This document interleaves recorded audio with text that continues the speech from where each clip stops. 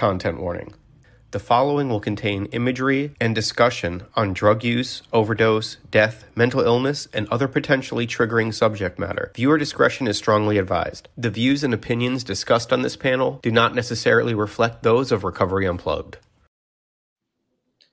Welcome to Toxicology. Toxicology is a place where we talk about addiction, ways away from addiction, and ways of treating addiction, as well as the roads that lead to and from. With us today, we have Brooke Leonard Fossil and Forrest Sockwell. Brooke is a clinical therapist. She is a nationally certified counselor, an ERYT 500 yoga instructor, and Mayo Clinic certified health and wellness coach. Brooke lives in Sioux Falls, South Dakota. She offers both in-person and virtual visits. Forrest Sockwell is a managing partner at ALR Freedom in Prattville, Alabama. ALR Freedom is a men's sober living whose mission is to provide ethical, supportive, safe, and healthy recovery for men who desire freedom from chemical dependency. The environment will inspire meaningful recovery through daily activities which are current residents to their journey to healthy living. Thank you both for joining us. Thanks for having me. Thank you. We also have Joseph. I have a question.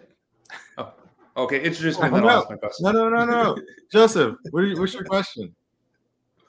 I'm Joseph. Hello. I have first, Forrest, I have a guess, but I would like to know what ALR stands for.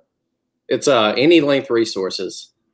Oh, so close. I was just thinking Any Length Recovery, but I like your style. And then Brooke, it's not really a question. It's more of a comment, welcome. And Mayo Clinic, very impressive. Yeah. That's really cool. And that you're nationally certified as well is, I'm sure that took some work. So yeah. Thank you very much. I like to jump right to the in-depth discussions, Oh, absolutely. That's okay. It's completely okay. So, Brooke, why don't you tell us a little bit about yourself? Sure. I have been working in the field of mental health for 12 years now, and I've been teaching yoga for about 20 years.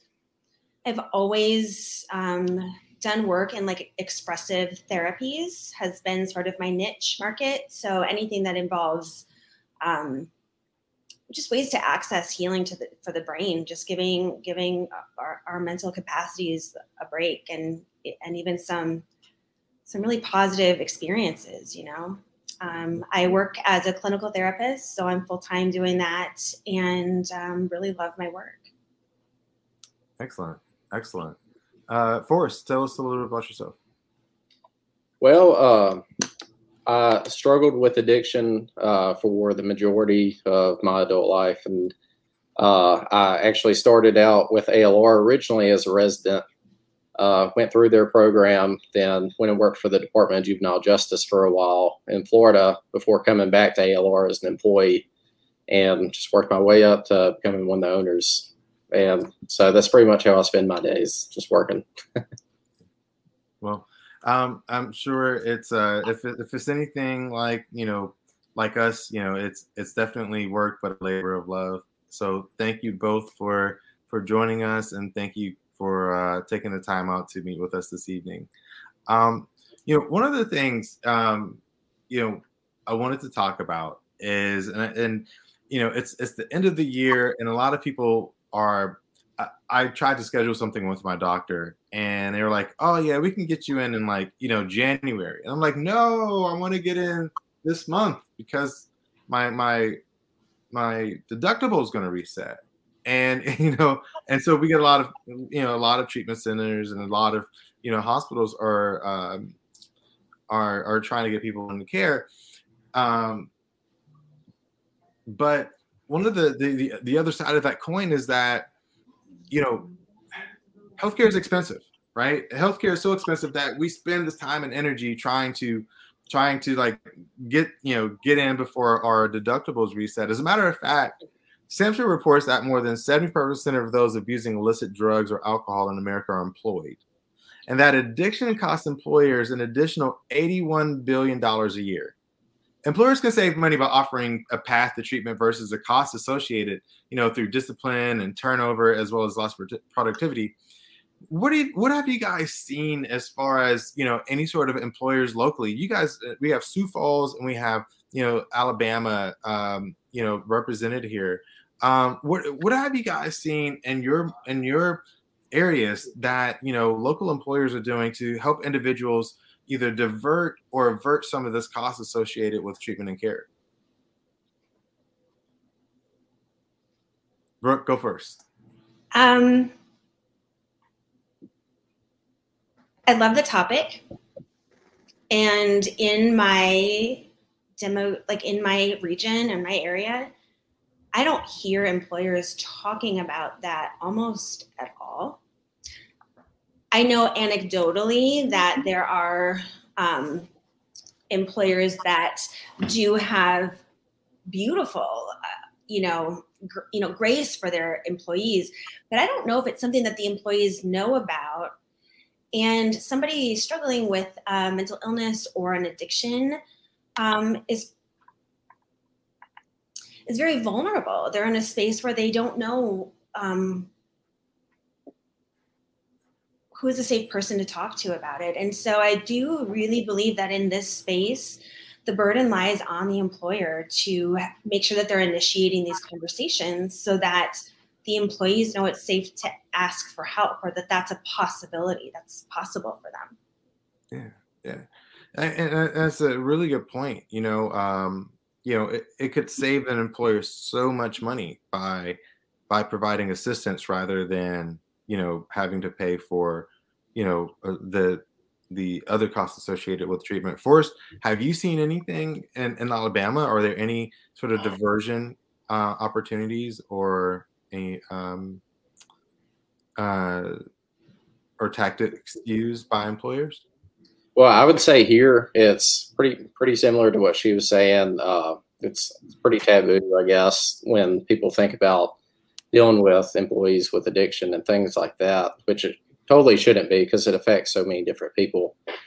I've heard of some rare cases where some companies are actually really good about working with people, you know, providing job security when they're gone to treatment. And I even heard about one situation where a person was paid some of their salary while they were gone.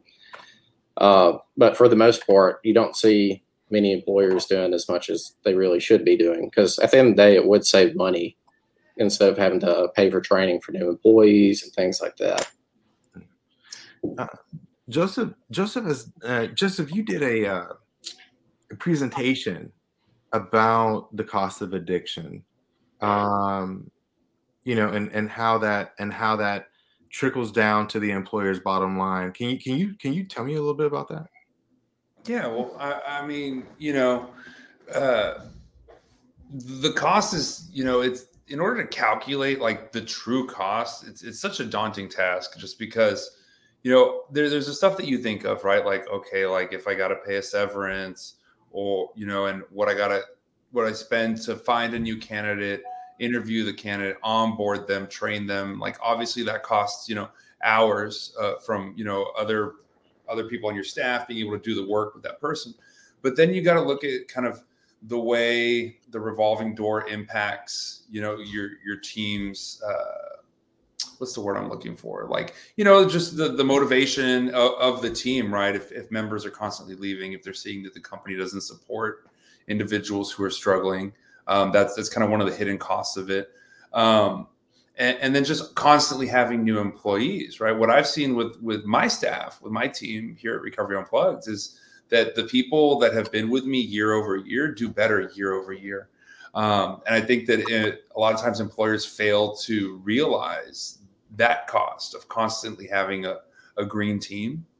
And they also don't realize the value a lot of the time in, you know, if you support an employee through a dark time, you know, when they're struggling emotionally, mentally, when they're struggling with alcohol and drugs or whatever it may be, if you support them through that, hold true to your word and have their job waiting for them when they get back, what you get back is a better employee, a loyal employee, someone that's grateful, someone that's going to work hard for you because you took care of them through that challenging time, right? So I think there's a lot to think about when it comes to employers and their relationships with employees who have alcohol and drug problems. I agree. You know, one of the, I guess this probably could be looked at as a funnel, right? Or at least a pipeline of, there's the addiction, there's the employer, and then there is the decision of what happens once an addiction comes to light. Can that split happen earlier? And I guess I'm going to direct this question at Brooke. Brooke, could you give us some insight as to how employers or how companies could start that decision process earlier about addiction or I guess severance versus identifying addiction and then because let's say that someone has an addiction and a lot of times it's not until someone has a workplace accident or they show up inebriated do a lot of businesses then make that decision or say, hey, listen, I don't think this is working out, or hey, you need help.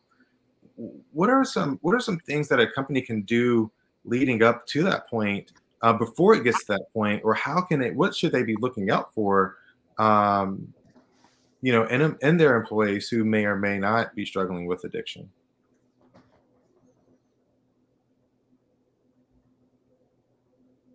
Is Brooke frozen? I think she may be frozen. Forrest, you get fans not moving. I mean, I would say the things that the employers should be looking out for would probably be just a slacking in quality of work and things like that, and tardiness, say showing up smelling like alcohol or anything like that. There's so many different ways or things that they can see to shed light on what could be possibly going on with them. And that's when they should be making the suggestions of what they think probably should be going on. Give them kind of a fair warning that we think something's going on. Gotcha. We got a really good comment here in the Facebook comment section, Kay. It says, we offered virtual mental health sessions at zero cost sharing to our employees. But that said, there's a stigma to reaching out, and we had very low utilization. So it sounds like even some of the companies that are trying to do the right thing for their employees aren't seeing these employees utilize those resources. So Forrest, what are some of the reasons that you think someone might not want to take advantage of these resources? Do you still see a lot of stigma in Alabama? Yeah, I would say so. Even though addiction affects so many different people, we all have either ourselves or friends or family that's dealing with it. For some reason, people still don't like to talk about it. And I know from my own personal experience, I didn't want to say anything to my employer because I felt like I would be looked at different. Even if I was able to go to treatment and come back and be a hardworking employee again, I still didn't trust that. I was afraid that word was going to get around to other employees. I was going to walk in and see people snickering in the corner, things like that. So it was really just fear, I guess. Yeah. So Brooke, we were just talking about how some employers actually do offer resources, but what they see very often is low utilization of those resources by their employees. Possibly due to stigma or fear. What are your thoughts? What have you seen in your practice? I feel like things are moving slowly in a better direction. But I do think that for the most part, people who are ready to say that they have an addiction problem are not in a great place. And they're very sick in a lot of different ways, and they're having a hard time making good decisions, and they may be in a situation that they're really not proud of. That just kind of comes with the escalation of addiction in general, that we find ourselves in, a bottom that continues to move as we're willing to, or as we stay in our active addictions. And so when you've got someone who's in a really unbelievable situation for themselves, there's so much shame around that it's not in that time when I think we're able to sell our population, our people on recovery. I mean, this message probably needs to come across early and often, just like everything else kind of that we try to do as parents or in our lives, that we bring it up before it's a problem. We bring it up before someone's in crisis. And maybe we can save someone from a life space crisis, but also just letting them know that when they are in crisis, when they are in trouble, that that is the time that they can talk to us about that. That's what we're preparing them for. So there's got to be a culture of safety around that, and I think it needs to be communicated so often so that there's an opportunity to hear it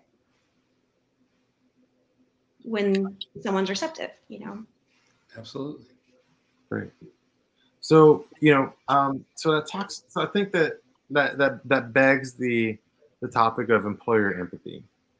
You know, research strongly indicates that people who are employed while in treatment are significantly more likely to complete treatment than unemployed people.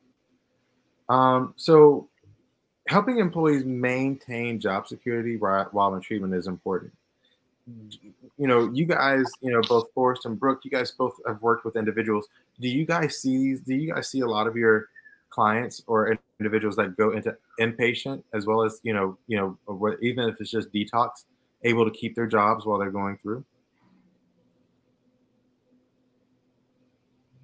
I would say a large portion of the people that I see, they when they go into detox, even though they go in with that fear of losing their job, most of the time the employers will try to work with them. And I feel like that gives them more of a drive to go through, finish, and get everything together, especially when you know you have a supportive company that's backing you, waiting for you, I guess. Yeah. You know, Brooke, one of the things that a lot of people are struggling with is exactly how they're going to pay for treatment. And I've worked with patients and callers whose employers have actually helped them pay for treatment. You know, what's your experience? Have you seen employers help individuals go through treatment as far as, you know, monetary is concerned, or has it been just pretty much just, yeah, you'll have a job when you come back, just get better? I don't know. I mean, that's a good question. I know that a lot of treatment facilities are at least covered by health insurance. So keeping employment, I mean, is key in terms of access to your health benefits. You know, and I also think of the impact of addiction, active addiction, in as a liability for any employer. And there's not one walk of life that is exempt from that. You know, I have people in my life who were physicians and needed to go to treatment. And I can't imagine, you know, having a company that had any culture at all and not wanting to help somebody who's asking for help. I know that there are probably some behaviors that would maybe be an offense, that would be something that you could be terminated for, you know, in your job. And so hopefully we're asking, or people are asking for help, you know, aside from that, or it doesn't become an interrogation of, you know, what's happened in the past. But I have seen employers not only protect the job of their employee, but I think it's a great opportunity for a system to show its humanity. It's a really great opportunity to deepen trust with your team and with each other. And I think that when handled well, you know, with healthy people around, mature people around who are educated on addiction, it's a really beautiful opportunity to not only save a life, but to increase your sense of community and culture. Absolutely. You know, Forrest, I think that, you know, somebody seeing that happen, right? If you are, you know, you're working for an organization and they have that amount of empathy and ability. I imagine that some employers might feel like if they are too supportive of addiction and helping people get help, that it might be seen as a weakness. What would you say to to someone who's watching this, who is in HR, or who is an employer or is a supervisor, and they are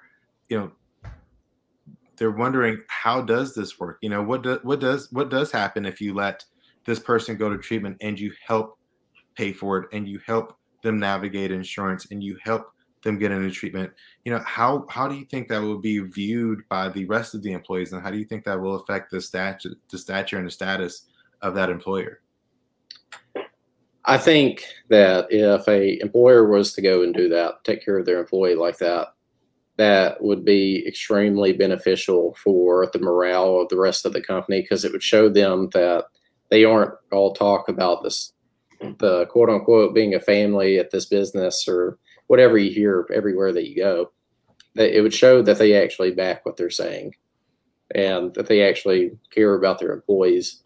So I think it would be a huge positive move in all categories, I guess, especially in that employee life, because they're probably going to come back and work 10 times harder, a little bit more devoted as well. Well, one of the things that it kind of correlates is, a lot of times with clients who are in treatment, we talk about how like vulnerability is actually strength, right? That like walking through fear and becoming vulnerable and sharing feelings and emotions and all that stuff is actually something that's very, it is a strength, right? Even though you're making yourself vulnerable, you're actually being very strong and standing in your power in that. And I think the same thing, kind of what Forrest made me think of, kind of works with companies, right?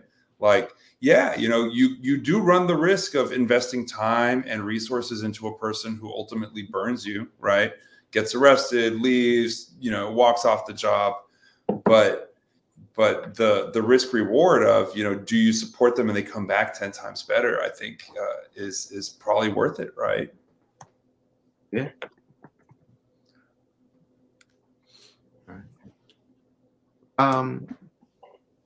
Getting that person back in, I don't know anyone who has not gone back to a job who wasn't grateful, right? And addiction is one of those things where it's hard to bifurcate, what was happening versus what is happening versus what will happen.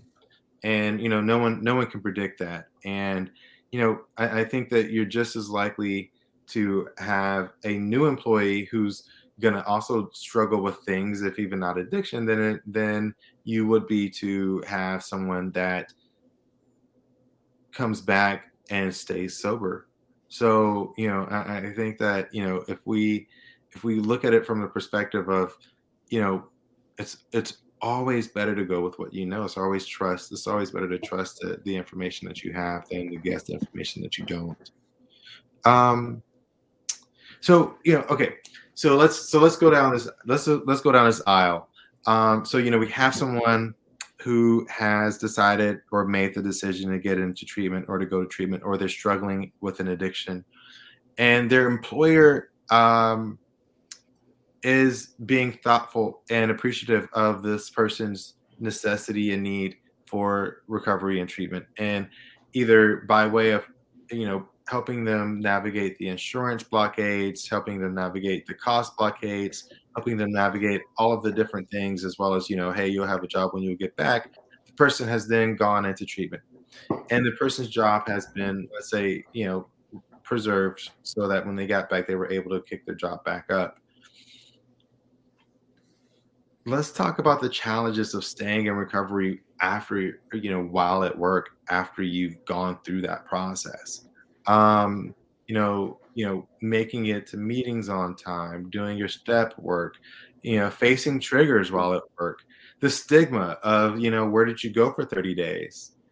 Forrest, tell me about that. What would you say to someone that's staring down the barrel of coming out of, I think that these would be some of these gentlemen that might even be, you may be even having this conversation actively right now, with individuals that are in your home, that are having difficulty with balancing all of this, what do you say to them?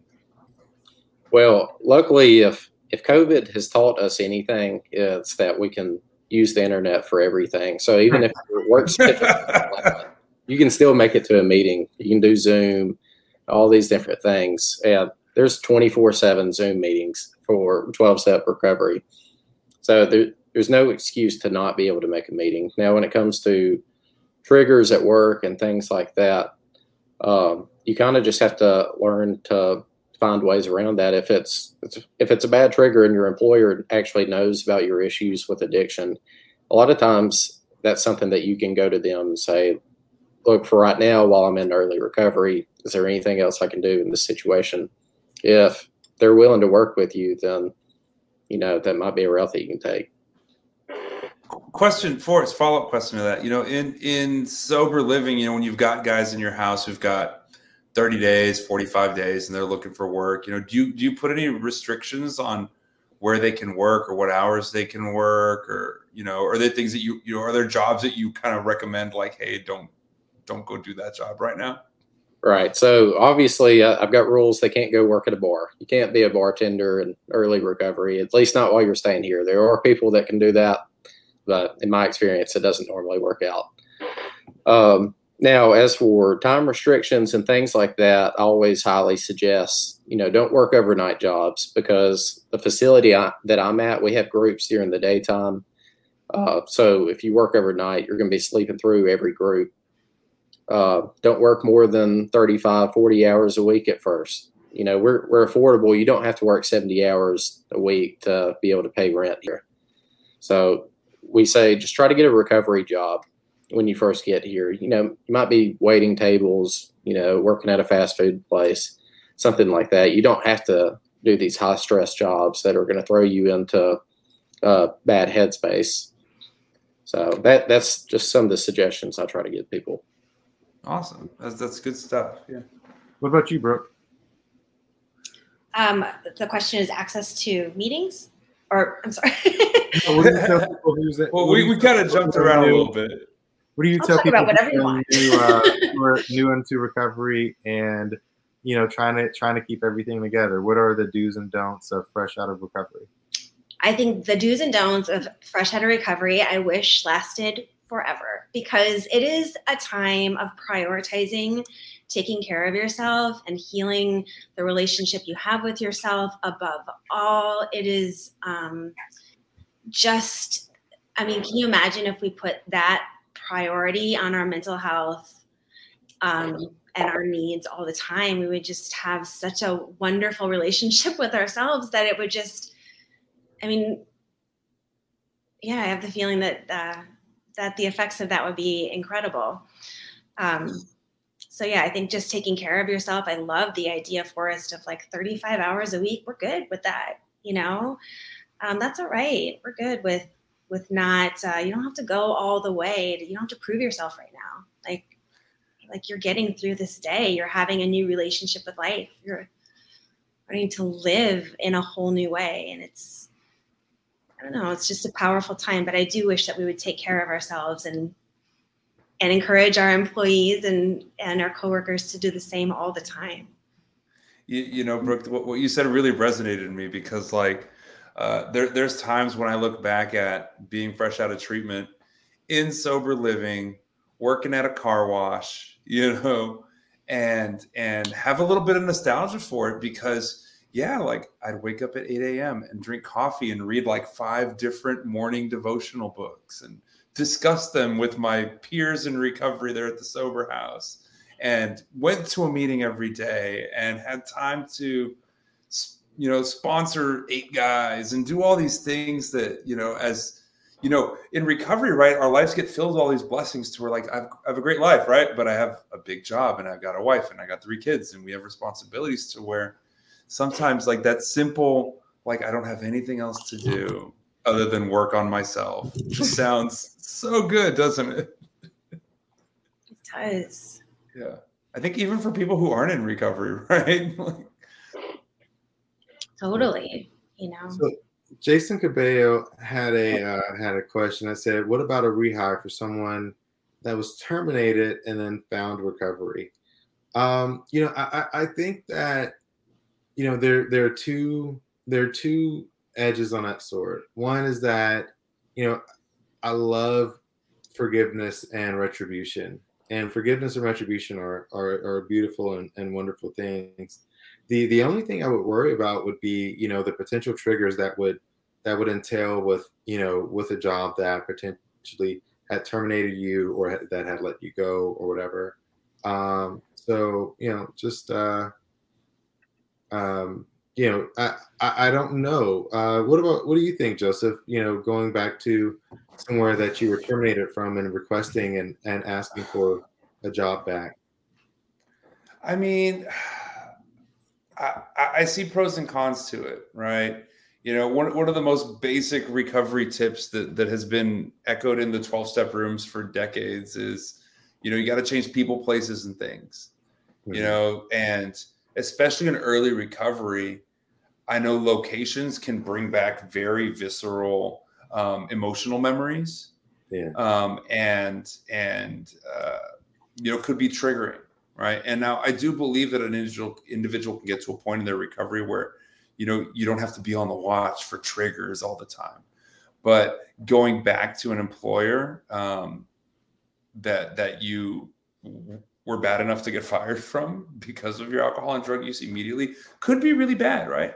But on the flip side, it could also be a story of triumphant return, a phoenix rising from the ashes. The guy that got canned 6 months ago is back, and now he's the assistant manager, or he's, kicking butt and hitting all his numbers and moving up in the ranks.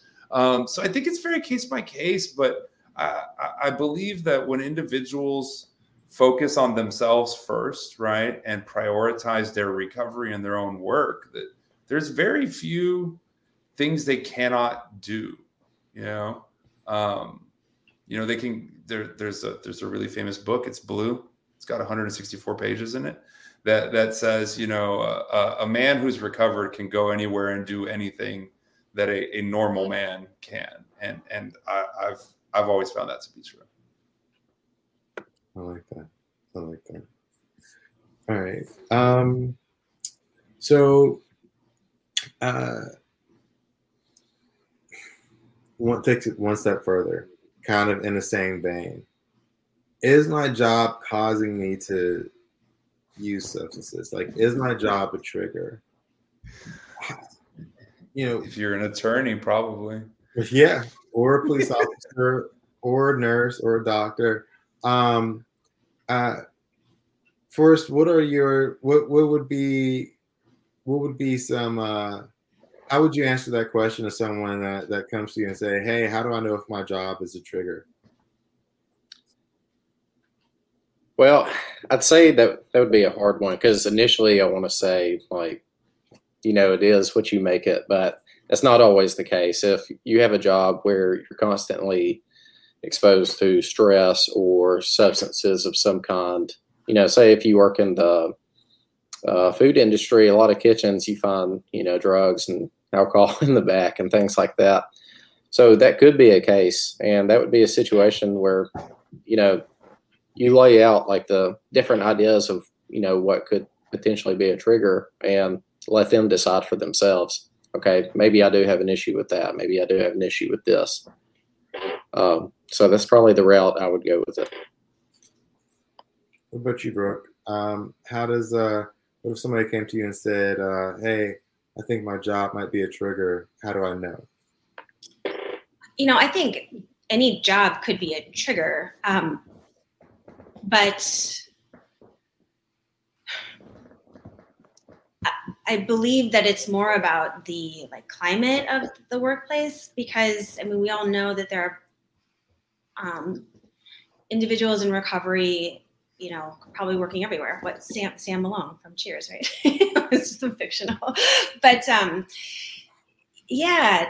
think that any job that throws your life into chaos is probably a trigger for all kinds of maladaptive behaviors. So I think as a culture in this country, we're moving away from that. In fact, there's a big statement being made right now about that in general. So I'm hopeful that people just have lives that are a little more manageable in general. But I could see having a job where like your humanity is not embraced. That would be a trigger no matter where it is. Yeah. And I honestly think that, you know, if someone were to come to me and ask me, you know, is my job causing me to use substances, or is my job a trigger? I go as far as to say, if you're asking that question, it probably is, or you don't understand what a trigger is. And let's go and discuss what a trigger is, and what are your known triggers? What do you know that triggers you? When you guys have had those individuals that have come into your offices or come to you and said, "Hey, I have these active triggers, and I want to go and work, or I have a skill set that places me in a very high stress situation. What am I doing, or what do I do then? You know, how do you navigate the waters with someone who is certainly going into a high stress environment? So, like, for instance, Forrest, you said, you know, no one going to work and, you know, who's new in recovery at a bar. But let's say that someone, you know, is leaving your program. They've been clean for, you know, 3 months, and their father owns a distillery or a winery, and he's going to go work for his dad. Or Brooke, you know, what would you say to someone who, you know, who is they're a nurse, and they were diverting meds, and they're going back to nursing after their recovery? What do you say to those individuals, and how would you steer them in the right direction? Forrest, go first. I would sit down with them and talk about all the, you know, all the tools that you gain in working a recovery program that could help you potentially go back to that line of work. I've seen plenty of people that have ended up going back to jobs where they serve alcohol. I've also worked with medical professionals and things like that are able to give medication now, who used to not be able to do that. So the big thing is just knowing what you've been taught and actually implementing that into your day-to-day life, but also knowing if you're ready for that step. Because a lot of people, I know myself included in early recovery, I thought I was early for some things a lot earlier than I actually was. So it's always good to have that secondary person, whether it be a sponsor, another person in recovery, just anybody, to get a second opinion on things before you actually jump into it. So I hear you saying, like, you know, being honest with yourself and looking for some accountability. Right. Awesome. What about you, Brooke? Nurses going back to working and nursing, and, you know, she went into treatment after diverting meds. You know, what do you tell her? This is such a therapist response, but I just think of what a great opportunity that is for that individual to change their relationship with the trick. I mean, we can change our relationships with our environments. You know, we can do work on that. I mean, that is something that we definitely can do. We can change the way that we frame and see all kinds of things in life. You know, we mostly do live in our minds. So it's the most important aspect of our lives that we can do some really, really probably it even seems impossible work to do. So I think that's where that's where a one-on-one, like a therapeutic relationship, might come in a little bit more important than, you know, sending somebody just kind of back into a little bit less intense environment. But I think absolutely it's possible. Absolutely. One thing that just occurred to me, like kind of practical, is, you know, I know, like here in Texas, we have a nursing board called TPAP, and that they kind of monitor nurses who've gotten in trouble for alcohol or drugs. And one thing that often they'll put on nurses who have a history of diverting pills is they'll have to work in an environment where narcotics are not prescribed or are very rarely prescribed. So, you know, pediatricians' offices, you know, there are nursing environments where there's less of that stuff floating around, right? So I know that's one, like, kind of practical tip that I've seen with clients in the past. It's good. All right. So the benefits of treatment and recovery for employees and employers is this. Independent EAPs can absolutely help individuals get into care before an accident happens, before it costs a life, before it costs a lawsuit, before it costs the company something they made. But also, as it was, like I said before, offering that to employees who are trying to be forward with addiction doesn't always bequest the actual participation from the people that are using because of the stigma. We do know this, that 64% of people that went back to work after they had an addiction were very satisfied or satisfied with their jobs. And 82% were currently employed after treatment after a year, meaning that they had a higher retention rate than the average employee attrition. The big question I'm going to put out here before we go and wrap this up is, and Brooke and Forrest and Joseph, I'm going to give you all opportunities to answer this, is do employees in recovery make better employees? Brooke, go. People in recovery are superheroes. I mean, we know that, right? There are measurable things to that, quantitative, that we can throw out stats to, but there's the qualitative stuff that you can't measure. You cannot measure what somebody brings to the table when you know that they're working on themselves. They got a good night's sleep last night. There's something, I think, like spiritual happening around them that just, I always think of this as like the I've got the ball moment. Like, however you want to conceptualize your higher power, they have their full trust in you. So it's like, I don't know. I just think that individuals in recovery are willing to do hard things to make sure that they protect what's important to them. So yes, people in recovery, every day, all day. Without a doubt. What about you, Forrest?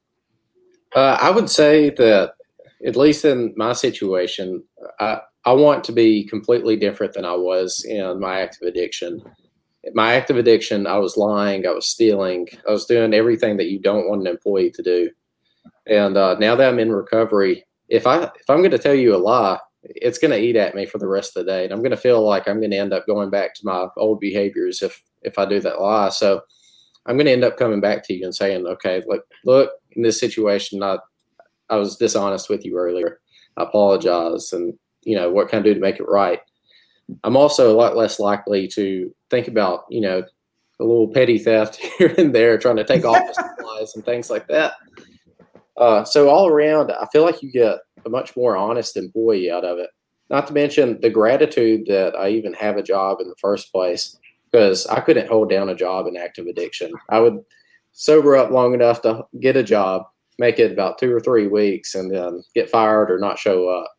So the fact that I have somewhere to go every day that's willing to pay me to do something is just remarkable to me in the first place.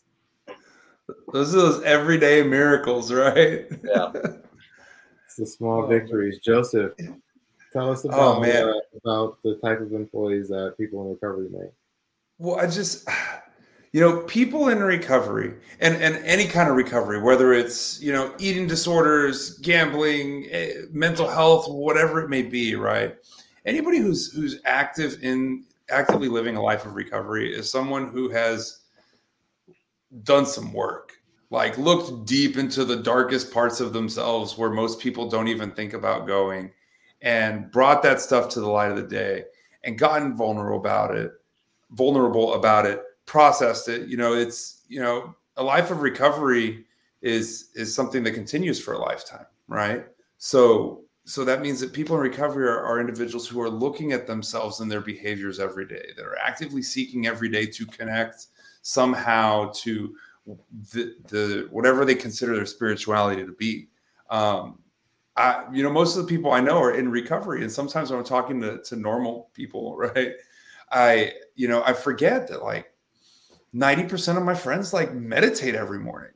90% of my friends take inventory. 90% of my friends, when they make a mistake, when they lie, when they hurt someone else, whether it's intentional or unintentional, they feel guilty about it and then actively seek not just to apologize, but to mend it, right? Like that's who I want in my corner, whether my business is selling tires or I'm running an ER, right? I want people like that, people that can overcome challenges and know who they are. And I do want to real quick also highlight, we got a really cool story in the chat. Crystal R shared on here. She said, my employer wanted to fire me 5 years ago when I voluntarily went to detox. I stayed sober. The same employer reprimanded me 3 years ago for being a victim of domestic violence. I'm still sober and now I'm a domestic violence survivor. I still have the same job. I hope my employer has learned something from my journey and doesn't repeat the same mistakes. And that's just such a cool story, as someone who employs people, right? Once you've decided you want to fire someone, you're going to find a way to fire them. So they wanted to fire her 5 years ago and she was able to show up in such a positive manner that she's still there 5 years later. I think that's a huge testament to recovery. So thank you, Crystal, for sharing that. And before we wrap it up, I do also want to point out that like people have rights. If you've been at a job for over a year, like you have FMLA rights. They can't fire you for mental health issues or substance abuse issues. If your substance abuse leads to safety or you steal or do something like that, well, yeah, they can fire you for that. But for simply seeking help, you do have rights as a human being and as an American. So, absolutely, and thank you for that, Joseph. We could not have talked about that subject without bringing that up, and I'm very glad that you did. It's a very thoughtful insight. All right.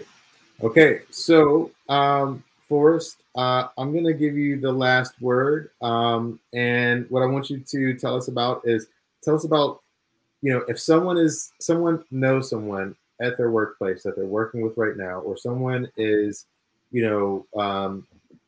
the comments, or they're watching this later, and they want to know, what to do when they've identified an addiction within themselves or someone else.